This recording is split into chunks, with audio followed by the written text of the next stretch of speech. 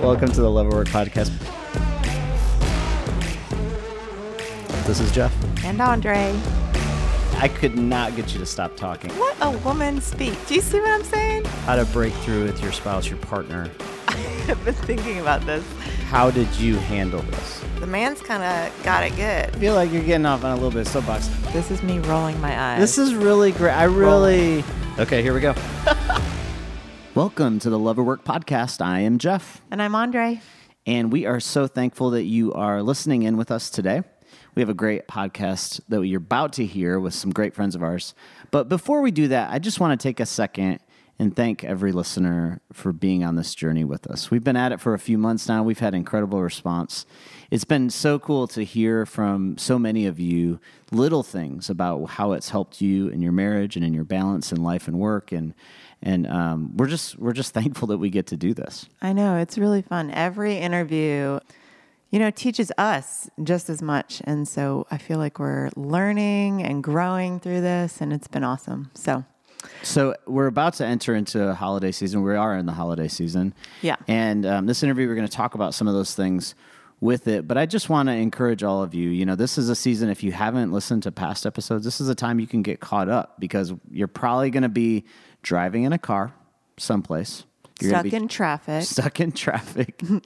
That darn holiday traffic. Yeah, and I think the holiday season actually is a really good time to kind of reevaluate how things are going in life and in marriage and in balance and making a new standard, new priorities for the new season.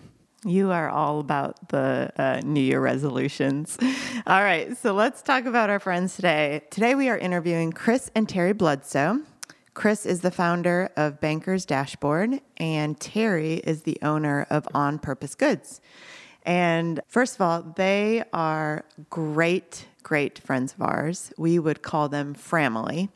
We have kind of adopted into each other's lives like crazy. I would say they adopted us more. They adopted us, and we just are glad to be a part of the family.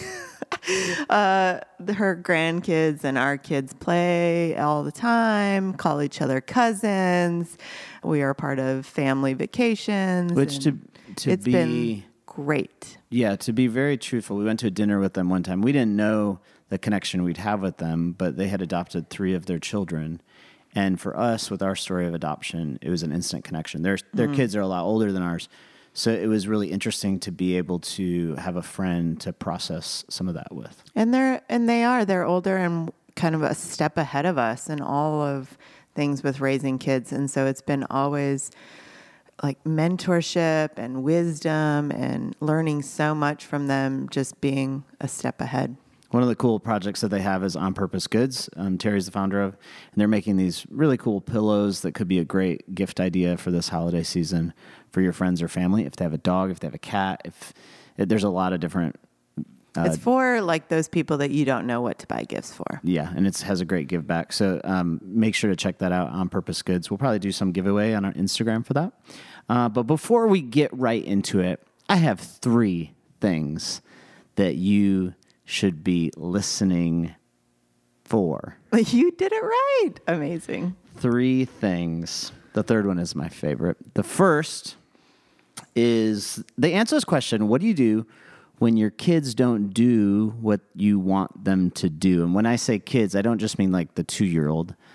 I mean when they're engaging adulthood and they're making life choices that might be different than you think is best for their life. That's a hard question to answer. The second thing is they have this phrase, wow, really? I love that. Take a breath. Wow, really? I'm going to start integrating that into all of life. Keep going. Wow. Number 3. Really? And number 3, I saved the best for last. What do you think it is, Andre? Just go. Naked Tuesday. I knew you were going to say Here it comes. Naked Tuesday. And here it is. Love or Work with Chris and Terry Bledsoe. Let's start at the beginning. I'd love to hear your story of love. How did it begin? How did you two find each other? What was the starting place? We were set up on a blind date. His boss and my boss were getting married, and we worked at the hospital. And so they thought it would be fun to spread the love. And so we broke this phone, and Chris was working down in maintenance. It wasn't broke. It wasn't broke. Oh, it was a setup. And I was supposed to go down the elevator and ask Chris if he could fix this phone or replace it so that he would have to come back up. And I went down, and he was so cute. And I had seen him standing on the ladder. I was like, ooh, he's very cute. And so I thought this might be a blind date I should go on. I love it. This was way back when? How old were y'all?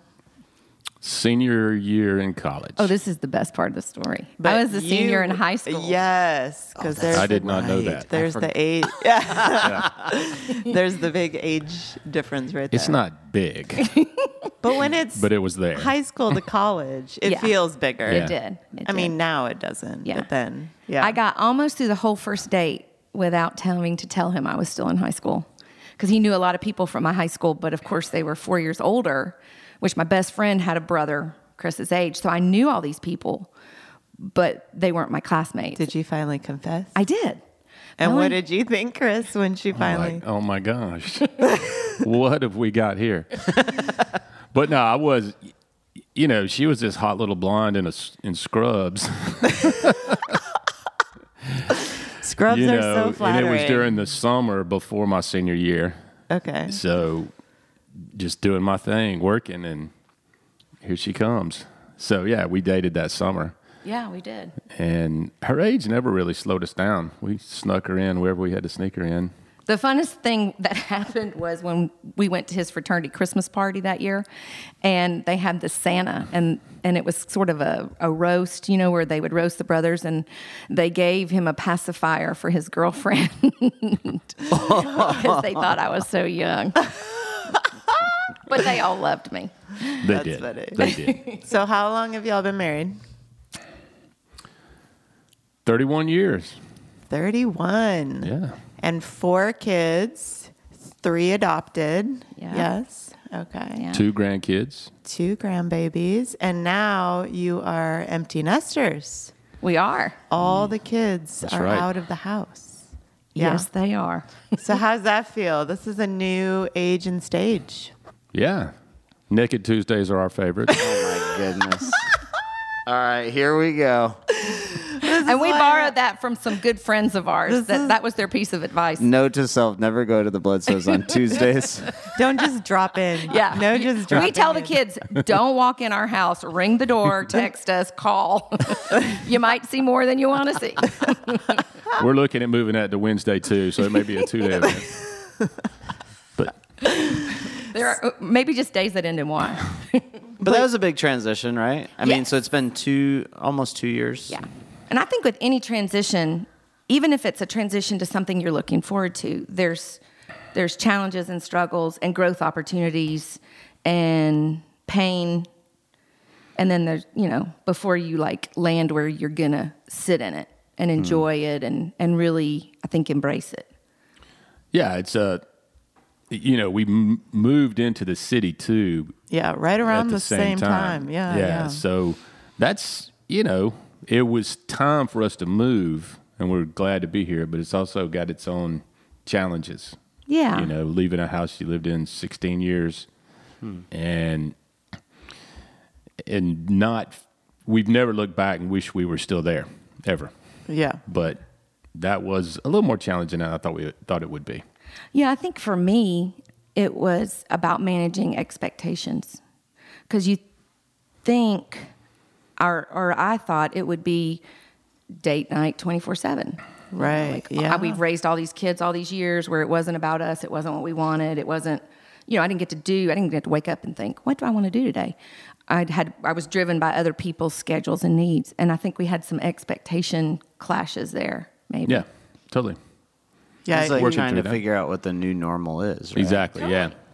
And everybody comes to that with their own needs, expectations, sort of things that they have put off, right, until the right time. And sometimes, Well, I think you've got all those needs and expectations, and you don't even realize you have them. yeah. Yeah. So it's Yeah. there, but it's not like you realize it's there until there's issues. Yeah, and plus I think, you know, Conflict. by Yeah. moving, what do they say? I think we hit all of them, like moving, child moving out, you know. All the big stressors. All the bigs, yeah. He started a new startup. I started a new startup. I mean, like, it's The perfect storm. We had, you know, health of aging parents. So it was all the things. And then we had our own sort of things that we had hopes and wishes and passions of things that we had purposely put to the side because our greater priority was raising our family and providing for our family. So now those passions and desires came to the top, but they weren't necessarily the same. Right. Let's step back and think about that for a sec. Love for you to share, because you have been through so many different seasons as a couple, right? And as a family. If you were giving advice to someone that's in some of the early seasons of that, like how would you give them advice about each one of those seasons you guys have walked through? You know, one of the things we talked about was to, you know, step back and win the day, right? There's Chip Kelly, the football coach. You hear it in football a lot, that don't look so far ahead and get hung up in the future. Look at today and what you can do today to impact what's coming. Because, you know, at every one of the stages, you've got opportunities to pour into them and to plant seeds that often doesn't look like they're taken. But when you get down the road and look back, you'll see evidence that they were. So, you know, take it one day at a time. Don't get so hung up in, you know, trying to be that Facebook, Instagram family every day. But, Right, yeah. you know, live each day intentionally. I love that. What about you, Terry? Yeah, I think so. Early on, we were married and then we were pregnant about 32 minutes later. So, and we were young. You know, he was 24, 25, and I was 21. And we were 20 and 24 when we got married, and 21 and 25 when we became parents. And I think we had some some family advice pretty early from this guy, Dr. Tim Kimmel. And it was philosophy, strategy, tactics. So, like, start with the end in mind, okay? And so where the seasons are going, instead of thinking about how do I want to be a parent, how do I want to be an empty nester, how do I want to be a husband, a wife, whatever, start with your overarching philosophy. And our philosophy was basically that, you know, we believed that God would do whatever we needed him to do in that moment. We wouldn't necessarily be equipped ahead of time. But if we stayed in the day, if we stayed present, that we would get what we needed. We would be okay. And so that was our philosophy. So our strategy was different. You know, it was generosity. It's always been generosity, gratitude, and sort of others first. And sometimes others first is serving, and sometimes others first is just listening, giving someone else the opportunity to be heard instead of always needing to be heard. And so where that showed up in all of our seasons was, as young marrieds, I mean, we had real tangible needs, apartment, jobs. You know, as young parents, we had to figure out, how do we raise this kid? What are we going to do? You know, and so our tactics might be prayer. It might be hard work. It might be sharing. I mean, so I think each stage we kind of went and said, let's start with the end in mind. What do we want this to look like when we're done? You know, I really like that. I'm going to interject for 1 second, because I think Andre and I have talked, we haven't had this language before in how we do this, but I love thinking about, okay, in this season, what's our philosophy? Is that how you would say, like, yeah. At this season, what's our philosophy and our strategy? Like, in this season, the baby's crying all night. So our philosophy is to get through the night, right? But that would be your strategy. Your philosophy is we will get through we will this. get through there the you go, night. yeah. Yeah. So that's good. Yeah. And so you would keep asking yourself those kind of series of the philosophy, strategy, and tactics in each season. Those change, right? Right. And I think your philosophy, I think because we're all growing, learning, and changing, right? We're either dying or changing, and even in dying we change. So you stay a learner. And I think our philosophy was that we're not going to have all the answers ahead of time. But we believe, we have faith that, you know, God is always with us, and therefore we'll always have what we need when we need it. Yeah. And sometimes we experience a situational lack, but not like a reality lack. The reality is, and that has been pivotal for us because we have walked through a lot. And had we not had that philosophy, or even just the understanding that we can have a philosophy that can drive our strategies, that can drive our tactics. So we do what we do, sometimes for a reason, and sometimes we just do, and then we go, okay, wait a minute, why do we do that?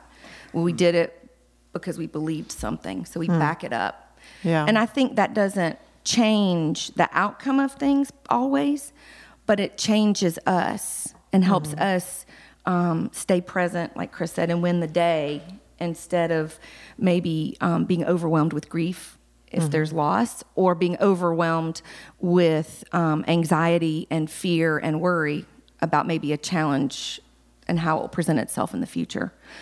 And a great example of that is we have 3 adopted children, and we foster parented 2 of them. And so across the spectrum of our 4 children, we have mental illness. And one of the kids was dyslexic, along with some of the mental illness. And I remember thinking, how are we going to teach this child to read? How are we going to do that? And so that was a tactic. And so we went to the strategy of, all right, we got to figure it out, and what do we really believe? Do we believe he will read? And I remember saying to him, I know you will read. I don't know when you will read. I don't know how we're going to teach you to read, but we're going to figure this out. And that's kind of what we did. And he reads. Yes. So, yeah, that kind of goes to the kids thing, because there's a lot of, I don't know, I think we have expectations on our kids a lot of times, or we think that hopefully our kids will obey and do the things we want them to do and be the people we want them to be. But basically that doesn't really happen so much. So what do you do about kids who don't do what you want them to do? This is just such an easy question, right? Yeah. I mean, one of the things that can happen, you can feel like you're on an island sometimes, and it looks like everybody else's kids are doing everything, but yours aren't, and don't get, I guess, hypnotized by that, because it's not true. But I think looking at planting those seeds, like I was talking about earlier, because your kids, although they are a reflection of you as parents, they don't define you as parents. And That's good. the chances are they are going to mess up, okay? And that's part of growing up, part of figuring stuff out. You want them out there, taking risks to learn. Parents that are always saying, be careful, be careful, be careful, it drives me crazy, because you want them to take a risk in whatever they're doing.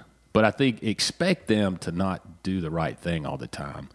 But every time they don't, use it as an opportunity to learn and teach. And again, you're planting a seed that you don't realize is going to take until you look back. So don't get hung up in every little thing they do wrong, and really celebrate the things they do well.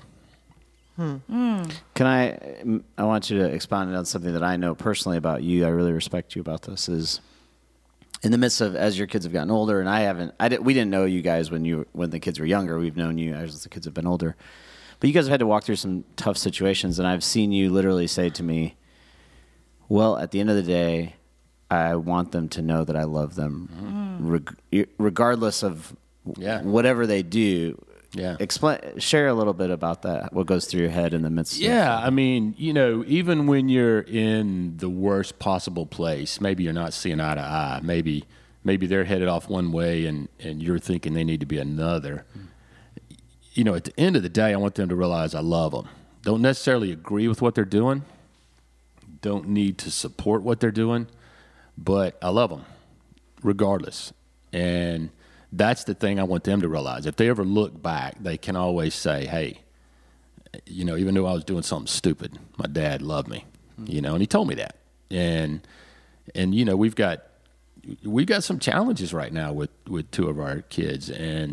But every time we get an opportunity to communicate with them, that's how I want to leave it with them. That, hey, I love you. And that's the part I hope they will take back.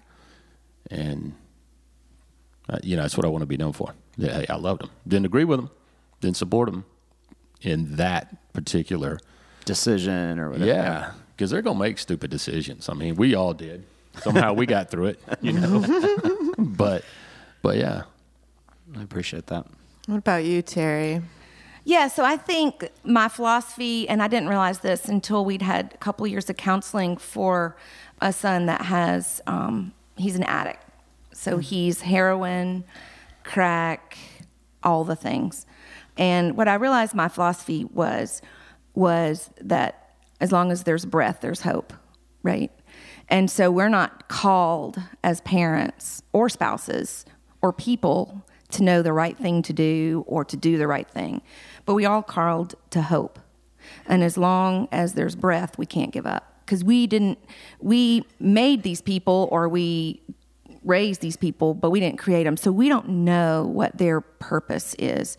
And so for them to make a decision or live in their life differently than I would want them to, yes, like Chris said, it would be not truthful to say it's not a reflection on me. But my hope is that everything we poured into them will come back to the end and they'll live true to themselves, because that's what we feel like we're doing. We're living true to the people that we think we were created to be. And so I think for me, just as long as there's hope, you know, the day I'll quit hoping is when I bury them. And even in that, I think there's hope that their lives will have changed me and changed others and had an impact on the world. So that's the philosophy. The strategy is don't kill them. Because if I take their breath, then I've taken my own hope. And then That's a good follow-up. I wrote your quote, as long as there is breath, there's hope. But if I take their... If I kill them, there's no breath. No hope. But one of the things Chris does really good, and I'm learning to do this, is to not bring a lot of energy to situations and conversations. And we learned that in counseling and family counseling as well. And so that would be a tactic or a strategy. Right, because it's easy to elevate and escalate to Quickly. their drama and and their emotions. And I mean, if you think about all the people listening here with your teenagers, you know, and their hormonal crazy that happens, so easy as a parent to escalate to that, right? Totally. Yeah. And Chris does such a great job, and I've learned by watching him of not that he doesn't bring love and, you know, himself to it, but he keeps his energy low. Mm-hmm. And some of the tactics we've learned, my favorite is, wow, really? Because that gives everybody time to think. Like when I'm saying wow, and the kids are expecting a lecture, profanity, you know, being punched, whatever they're expecting, but they don't expect you to be like, wow, you know. But what it gives us is 3 or 4 seconds to breathe and think and some margin before I react. Chris does great to respond, but I'm a reactor. You know? I might use that with Andre someday. Oh, Lord have mercy. Wow. He's putting me in the category Really? of his unruly teenage children. Do you all hear that? Thank you. I'm writing This that is what down. I got to deal with. But the other thing it does, especially with kids, is like there's this power struggle, right, as parents. And most of the time they perceive that we have it and they want it. But the reality is that, you know, every conversation, every interaction, we are determining who has the power, right? And so when you do the wow, really, you're knocking them off kilter, because in that moment they really have the power because they're making you react, right, with whatever they're doing or saying or whatever decision they make. So when you take a minute and do something different, now you're rocking that whole power mobile, and you have a chance to do something different. Yeah. So maybe, like in my case, I was a yeller. Part of that was I just brought so much energy to whatever. But when I learned the wow, it made us more equal, because now we both had to stop and respond, because that child wasn't expecting me to say wow. They were expecting me to yell, because then they knew what they were going to do next. It was a great tool we learned. Yeah, because often they'll say stuff, and this is at every stage, to see what your To get the reaction. Yeah. Yeah. And when you don't give a reaction, it takes them off. It takes them off their plan, which is what you want. I mean, because you don't want them to take control of the situation. But And then you can have a genuine Yeah. connection, because then everybody's not just going after their agenda. They actually, it's almost like a burning bush, like they're shocked. And they, wait a minute, that's not my mom. She doesn't ever say, wow. She just always screams, or she just always says, go to your room or whatever. And I think those are the opportunities that we have to get to know each other, instead of just knowing the behavior that we can expect from each other. I love that. I think already in the first few minutes of talking with you guys, it's like you can see how much you have educated yourselves in the midst of this, or not yourselves, but you've gotten education on the topics. I'm curious, like, what advice would you give to others on continuing? I mean, you've been married how long? How many years again? Was it 31. 31. 31 years. And I mean, even this year, since we've known you, you're always recommending books for us to read. You've taken us on marriage retreats with you. You're constantly trying to grow in the areas in parenting, but also in connection with each other. Talk through your mindset, because I don't think the average couple educates themselves as much as you guys do in this. So talk through the framework and how you've done that. Well, we're both big readers, so we read a lot and are looking for not just all, parenting books or marriage books, but business, everything. Mm-hmm. So I think being exposed to a lot of different stuff is what keeps me going. I don't ever think I got it. And so, we listen to some podcasts, we listen to some together, we read a lot. Just look for opportunities to get exposed to new stuff going on in the world right now, because the world is changing. It's a cool place right now. And I want to understand every bit of it. Yeah, so years ago we did this thing, Strength Finders, Strength Quest. Anyway, we're both learners. And I think for one of the things Chris has always told us and our kids is that, wisdom is knowledge applied, right? And so if you don't have knowledge, you can't apply it, and then you're just sort of shooting in the dark. And so we have found a lot of joy and found a lot of purpose, and just the way that we're created, we're both learners. We don't like to learn the same things necessarily, but I think that understanding that if you're not changing, you're dying is something that we both embrace. Is this also like a way that you guys have learned to stay connected to each other and keep kind of your marriage more alive and interesting? Interesting. Is that a way that you use that? I think so. Yeah, through reading, but also through attending stuff, whether it's Plywood Presents, for example. There's a variety of different speakers or something like that. That's stuff that we wouldn't necessarily go to if it was by itself, but you see it together and you get exposed to something you wouldn't have otherwise. Mm-hmm. But looking for opportunities like that. Yeah, and I think that if you go on the premise of, you don't give up hope, as long as there's breath, right? So if there's something in your marriage or your relationship or your family that isn't how you want it, and you're praying about it, you have a part in that. Like, you change what you're in control to change, and then you leave the things that are out of your control to God or to whomever you feel is in control, in the universe. And so for us, it's God. And so the part that's our responsibility, or we feel like we can change, is if we don't know something or we don't know how to do something, that we seek out the knowledge. Maybe it's a mentor, maybe it's a book, and that's how we think books are. They're just conversations with people maybe that we haven't gotten to meet yet. Mm-hmm. But funny story, we get to meet now a lot of the people that have written these books. And it's so great to be able to tell them just thank you. Like, not celebrity, but you did this. Mm-hmm. You spent hours doing this when you could have been doing other things, and you really changed our life, So I think and the learning part, it's fun because you get to learn, you're changing, you're growing, so there's parts of you that you didn't even know existed, and now they're being developed or maybe emphasized or... Yeah. It's very sexy. Very sexy. Knowledge is sexy. I think it is, because you want to respect. You remember that. You as always a woman, tease my nerd self. You remember that. Well, think about it. As a woman, that's what I'm told. Guys' greatest needs is respect. I would differ with that. I think there's another need. But what is the need, Terry? I'm just saying. Maybe it goes back to Naked Tuesday. I don't know. But I think it's very attractive to me that he is always bringing even just new thoughts. Like he doesn't have to know it all. He can say, I don't know, let's read about it, or let's talk to so-and-so, they've done it, or it's just. That's good. Yeah. So one of the things I love about you two is just your generosity. You are probably the most giving people I know, and always looking for places to give, but also how you've just kind of made that a part of your entire family. Like it's like the natural rhythm. So tell me some of ways that you have kind of done the practical things to make that important to your family, or your rhythms. What do you do? Maybe even their strategies and tactics. Oh, yeah. Because the philosophy they said is we will be generous, right? Yes. Like That's Yeah. that's the philosophy. Generosity is a pillar, yeah. Strategy and tactics.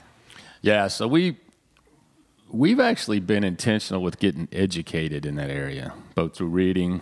We've attended some conferences, listened to some speakers that have really helped shape how we go about it. But for us, there's a good part of it that we want to do together and get involved with, whether it's a nonprofit or a ministry or whatever, something that we can participate in, get involved with, speak into, and also support financially or with other resources we may have. And then we got some stuff we each do individually that maybe is each one of our passions. So it's a combination of stuff, and it's ongoing. So we're not dropping $5 in the bucket, so to speak, and moving on. But we're getting involved, and it's really got to be something that we both have a passion about. Yeah, and I think that I'm a 2 on the Enneagram, and he's a 9. Chris is a 9. And so one of the things I understand about me is that I am generous by just the way I was created. But the helper. The helper, yeah. But I have to be careful with that, right? Because I have my own unhealthy desires or maybe motivations that I don't even realize if I'm not careful. And so one of the things that we have done, like Chris said, is be educated about it. But also, it started a long time ago. We just started where we were with what we had.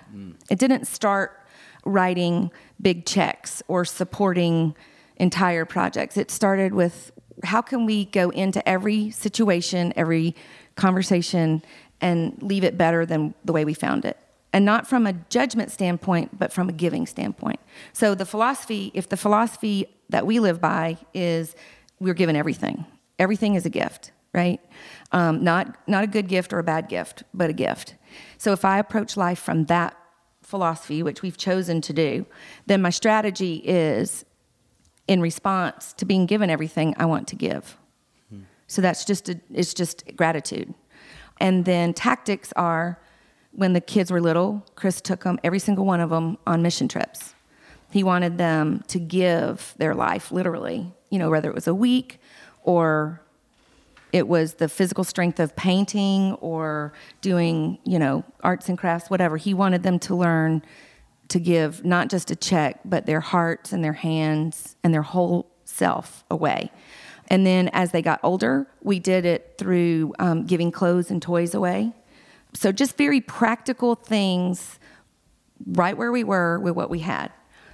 And then that became decisions, and then it became sort of a lifestyle. Like we just could do it more of a reflex.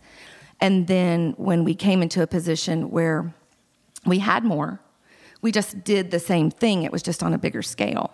So by that point, it had become a lifestyle, and it wasn't making that decision every single time. Love it. I have a different question we didn't prep you for on this one, but I was thinking about it as you guys were sharing. A lot of our listeners are involved in kind of entrepreneurial activities. They may be working on something together, or one of them might be pursuing a dream passion project. And we had one other person we interviewed one time. They said this was Terrence, when one person is pursuing a dream, the whole family is part of that dream. Is that fair? I think you guys may understand this statement. And I'd love for you to share the story about when you owned the trash company and how that affected your whole family. Are you open to sharing this story? This is a great story. Chris is like, I don't know if this is a great story. He's leaned Yeah, back. thanks, Jeff. It was a learning moment. So what did you learn? What happened and what did you learn through that other people can learn from? Yeah, so we got involved or started a garbage company, a residential garbage company, with the intention of writing some software for that industry. Okay. And Chris got mad one day. He came home and saw the garbage bill on the counter and was like, this is ridiculous. This is entirely too much money to be paying for garbage. And they had just gone up. And so he was like, we're doing this ourselves. We can do this better. And so, there's money in it. And there's money in it. And I was like, okay. So I've been we're paying the starting a garbage bill trash for a year. company. I don't even care if they've gone up. So anyway, so we started a trash company because it's all logistics if you think about it. And the aspect of it that you're getting at related to the recycling side of it.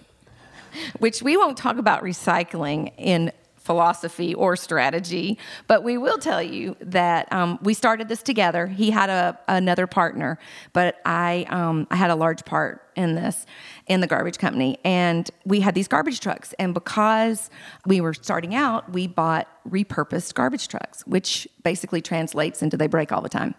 So the recycle truck broke down, and I had 2 kids at home at the time, and we had been selling to our neighbors, our friends, people at our church and our community. So these are people we knew, and I know what it's like to drag your stuff down to the curb on a Tuesday night. So we had no choice but to take my car, my Lincoln. We lined it with garbage bags. And went around to all our neighbors and friends. I'd put the kids in the car, and we collected all their milk jugs, egg cartons, cereal boxes. That night I came home and said, we're done. I quit. I quit. That was the end of the trash. This is no longer our family project. Now, and that is the extreme. Right. I mean, it's like, that's why I wanted you to show. It's like, anyone can put themselves in that scenario. Like, Totally. I'm helping my husband, I'm helping my wife, whatever that is. And I'm willing to do whatever it takes, right, to make sure that we succeed in this. But then sometimes there's a breaking moment where it's like, but I'm not willing to do that. Right. Or I've done what it took, and now we're done. Now we're done. But what advice would you give? I mean, either side of you, like if your spouse is pursuing their dream, like how do you be that support, and also how do you, keep them sane in the midst of it if they're stressed out? Any advice you have in that space? I think ask them what they can do to help. Sometimes there's stuff they can't do, but sometimes there may be some little thing that they may not ask them to do unless they're asked. Would you agree with that? Yeah, I think ask what do you need, because sometimes people don't know what they need, but if they stop and think about it for a minute, so it might be an emotional need. They might need accountability, and I might not be able to give him accountability, but I might say, well, if you need accountability, go get an accountability coach. Or in that case, it was just a tangible, like he was a man of his word, so we had to get those recyclables picked up, But on the grander scale of it, it was, okay, this is not working. So we need to drop back and sell the garbage company or come up with a plan, because these trucks are breaking all the time. But I also think for an entrepreneur that a lot of times support and encouragement, which I don't know that I was that great at with this first startup, but I learned to lean into it by the garbage company. So maybe the garbage company, which was his second company, I had learned maybe what I didn't do the first time. And so maybe the recyclables, besides just being very practical, it was also a way to like lean in and support him and do what I could do, right? That same philosophy of take what I have and start there. And, instead of go, well, boy, you need to get a plan. No, that night we needed to pick up the recyclables, and we could work on a plan The next day. Yeah. That's good. So the holidays are coming up. Yes. Change topics a little bit. And I know that now you're empty nesters, number one. So the holidays probably look different now. Yes. And also in the past, I know that they've sometimes been a struggle for you all, or difficult, I would say, sometimes with either kids not being there or expectations of what your holiday would look like and maybe it not happening. Talk a little bit about holidays and how your family has kind of done them and worked through them. Yeah, so I think holidays for us have been a big win in our marriage as how we work together as partners. We had a child that was in rehab for his addiction for about 8 years off and on. And then we also had another child who has mental illness, bipolar. And so those two children were out of our home getting treatment and getting help for a large part of their teenage years and later teenage years. And so holidays, we all go into everything with expectations. It's either how we want it to be, so it's different than it was when we were growing up, or we want to do different traditions and things exactly like they were because they have meaning and value to us. So we're looking at a holiday, our very first holiday, and we had a child not coming home because he was in treatment. And I just remember thinking, how do you even do this? Like, how do you do it? And so we just started praying and seeking wise counsel from other people that maybe had been through that. And I'll never forget, this song came on, if you can't be with the one you love, love the ones you're with. And all of a sudden I realized that's going to be my strategy. I'm not going to focus on what we don't have. I'm going to focus on who showed up, because they didn't have to show up. I mean, even though they were kids, and at this point we had an older child, and she was married, they didn't have to come to our house. They could have opted out and gone to the spouse's family, And so we just decided right then that we were going to celebrate with anybody that came into our home for that holiday, whether it was a friend, and we would mention. So it's not like the elephant in the room. We mention, we're thinking about this child or this family member that's not here, but we were not going to let that steal our joy, that we were not going to let the joy that could be found and be experienced in that day be hijacked because of something that we perceived at the moment to be a lack, which would be, that child not being there.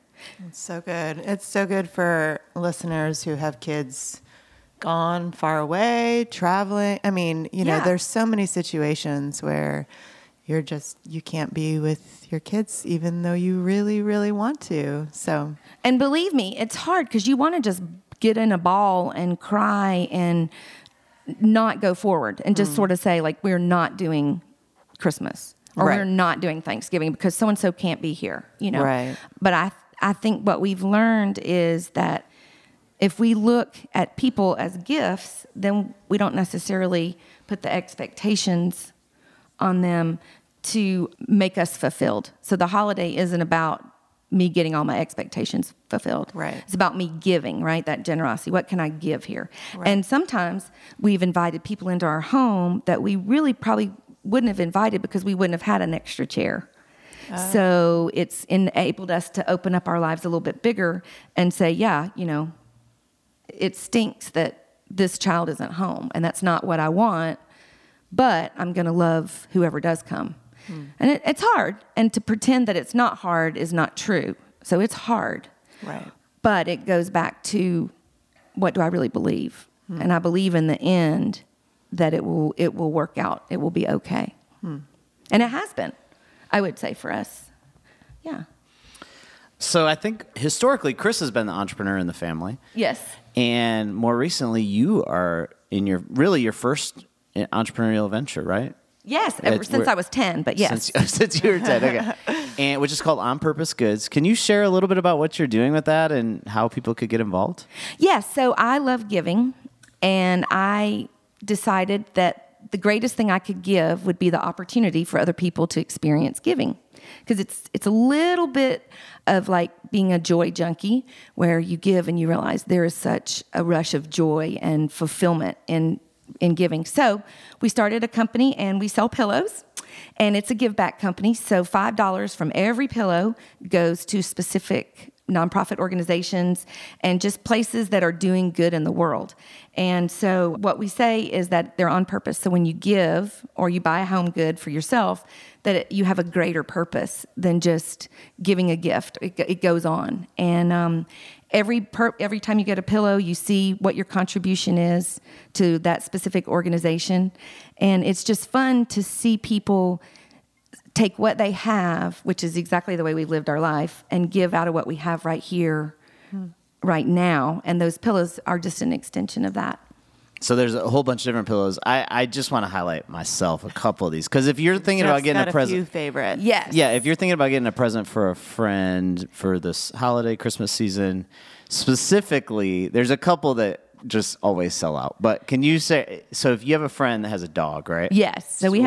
So our biggest seller is Home is Where the Doodle Is. Home is Where the Doodle is. Apparently, Doodle owners, Doodles are crazy. they are Doodle just owners. flying those flags. Yeah, my sister's one of them. Yeah. Yes, they're a little crazy. Yes. The other one is the cats. So we have a new line coming out of cats, and the reserved for the cat. Because doesn't every that's cat cute. really run the house? They do. We think that that's a premise. They get their own spot. And we now also they have get their neighborhood own pillows. pillow. Yes. Oh, yeah, you have neighborhood. Oh, yes. And we're Local, highlighting right? these for the holidays, and it's all Atlanta neighborhoods. But we've started to get requests for other cities. So if you have a neighborhood or you want some neighborhood pillows, just contact us, because we're happy to make your pillows. And what we try to do there is we put the money back into that community. That's great. And the dogs and cats one, is that going to some other? Yes, it goes to Friends of Pets. Oh, great. So it's a national organization that keeps dogs from being, and different pets, cats, and I think they even do maybe other more exotic pets from being euthanized, from being killed. So it's really neat. And then our holiday line's coming out, which we're pretty excited about, for Hanukkah and Christmas. So you might find something there. The idea is show and know. These are gifts that people can display in their homes or their offices or wherever, and people will know them by the things that they love and the things that they care about. I love that idea. That's a great gift idea. All right. It comes down to the final question. The final question. Because we've had this conversation with Terry before, I'm not too optimistic about this one, but we're going to see what she thinks about this, and Chris. And I would love it if they disagreed, honestly. I'm hoping they disagree, but anyway. Is it possible to work, stay in love, and raise a healthy family? Hell no. Let's be real here. Yes. I just don't see it happening. I think somebody has got to, stand back just a little bit from a supporting role, do important stuff, but maybe they're not out there on the front line, blazing the trail, changing the world.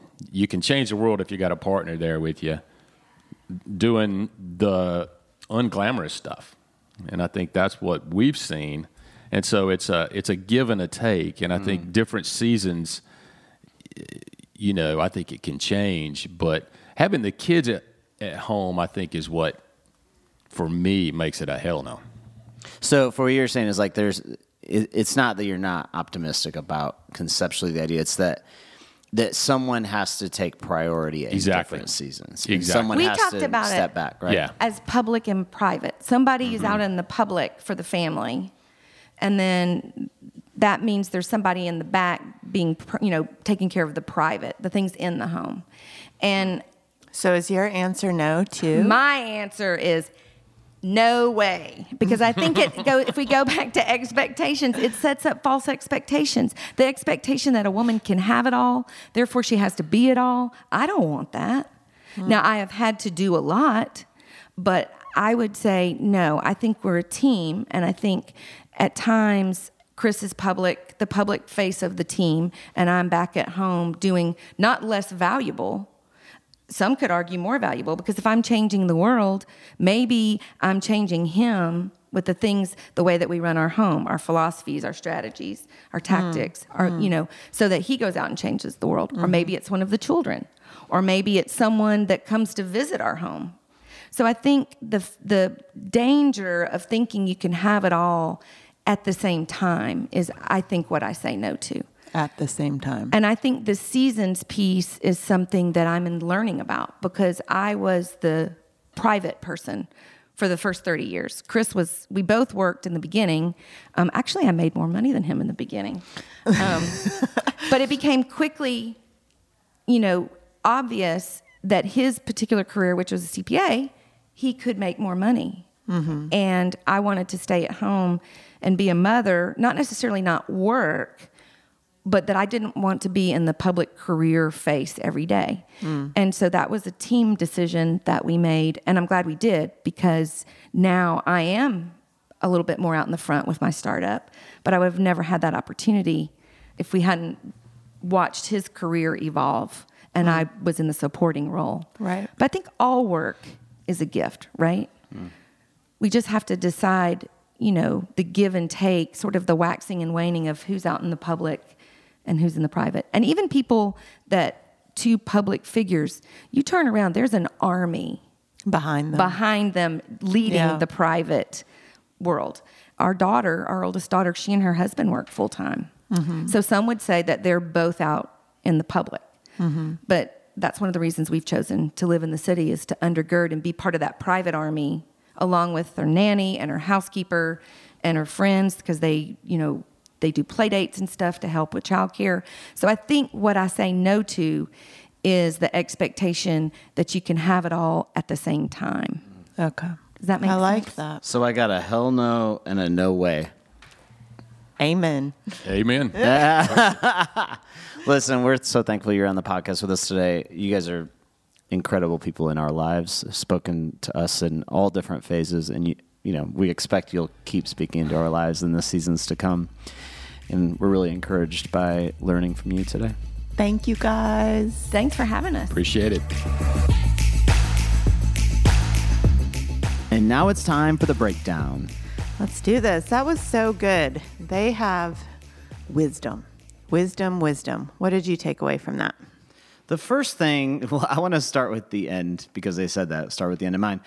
They were not so positive about this project in general, but something that they did. It's not about the project. It's about the question. It's about the question. But I liked what they said. Hell no. Can you let me speak, please? Yeah. Go ahead. Oh, Go my ahead. goodness. It's my turn. Go ahead. Wow. Really?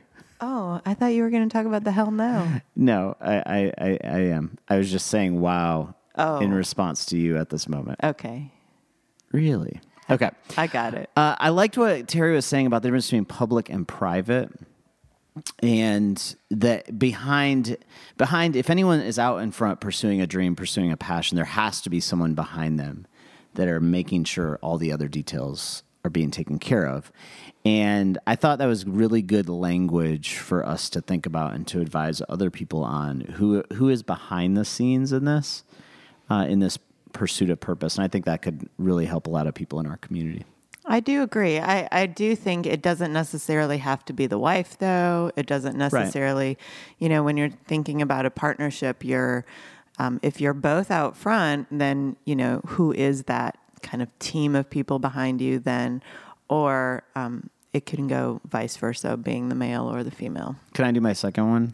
Oh, you're just on a roll. Well, I want to say the quote, and then I want you to respond about what you thought about this. Chris said this quote: "Kids are a reflection of you as parents, but they don't define you as parents." Yeah, I wrote that down too. What I actually wish I would have asked him more questions about that. What is your response to that quote? What did you think that means to you? Well, I think especially in the decisions that kids make and in the choices that they make, they are their own little people. So they get to make their own choices out of who they are. And who they are is not who I am. So it's like separating the person, right? And so they might reflect me as, hey, you're my kitten in my family. But they have giftings that are different than mine. They have desires in their hearts that are different than mine. And so if they're going on this path, of something completely different than what I would ever have imagined, it doesn't necessarily mean it's wrong. It doesn't necessarily mean it's right. But it also doesn't define me as a person either, because I am a completely different person. I don't know. I just think about that a lot with with our kids, even, you know, I went down the path of medicine, which is a very defined path. There's not a lot of leeway. You know, I had to go to college. I had to go to med school. Those things have to happen, but I don't necessarily see that happening for our kids either. You know, if they choose a different path, college really might not happen, you know, and I just see things going in a different path for these kids that doesn't define who I am necessarily in the path of, you know, what I've chosen to do. It's good. What was something you took away? I really liked what Terry said about everything is a gift. Not a good gift or a bad gift, just a gift. And that brings up to me in my head the whole mentality of abundance versus scarcity. So we can look at life and situations of life. When you say everything is a gift, you come from a mentality of abundance, that everything I have is freely given, has been given to me, and so then I can open up to give away. Yeah. Versus the mentality of scarcity, where we all have to fight for our piece of the pie because there's not enough of the pie to go around. And that makes you hold tight. That makes you stress. That makes you, you know, all these things that are opposite of this generous lifestyle that they've I do think the come hard out part. of. I think the hard part in that for some, I like that related to gifting. It's not just money, but I do think there is some stress levels that people have. I was thinking about this when they were talking about if people are caught in a lot of debt, that they're like, well, I can't be generous right now. But I do But think she did say, I mean, they did say later of just start where you are with what you have. Yep, and they can give more over time. But I do think today, it's like he mentioned, how do you win the day? How do you start using what you've been given today for the sake of others? And I want to continue on this.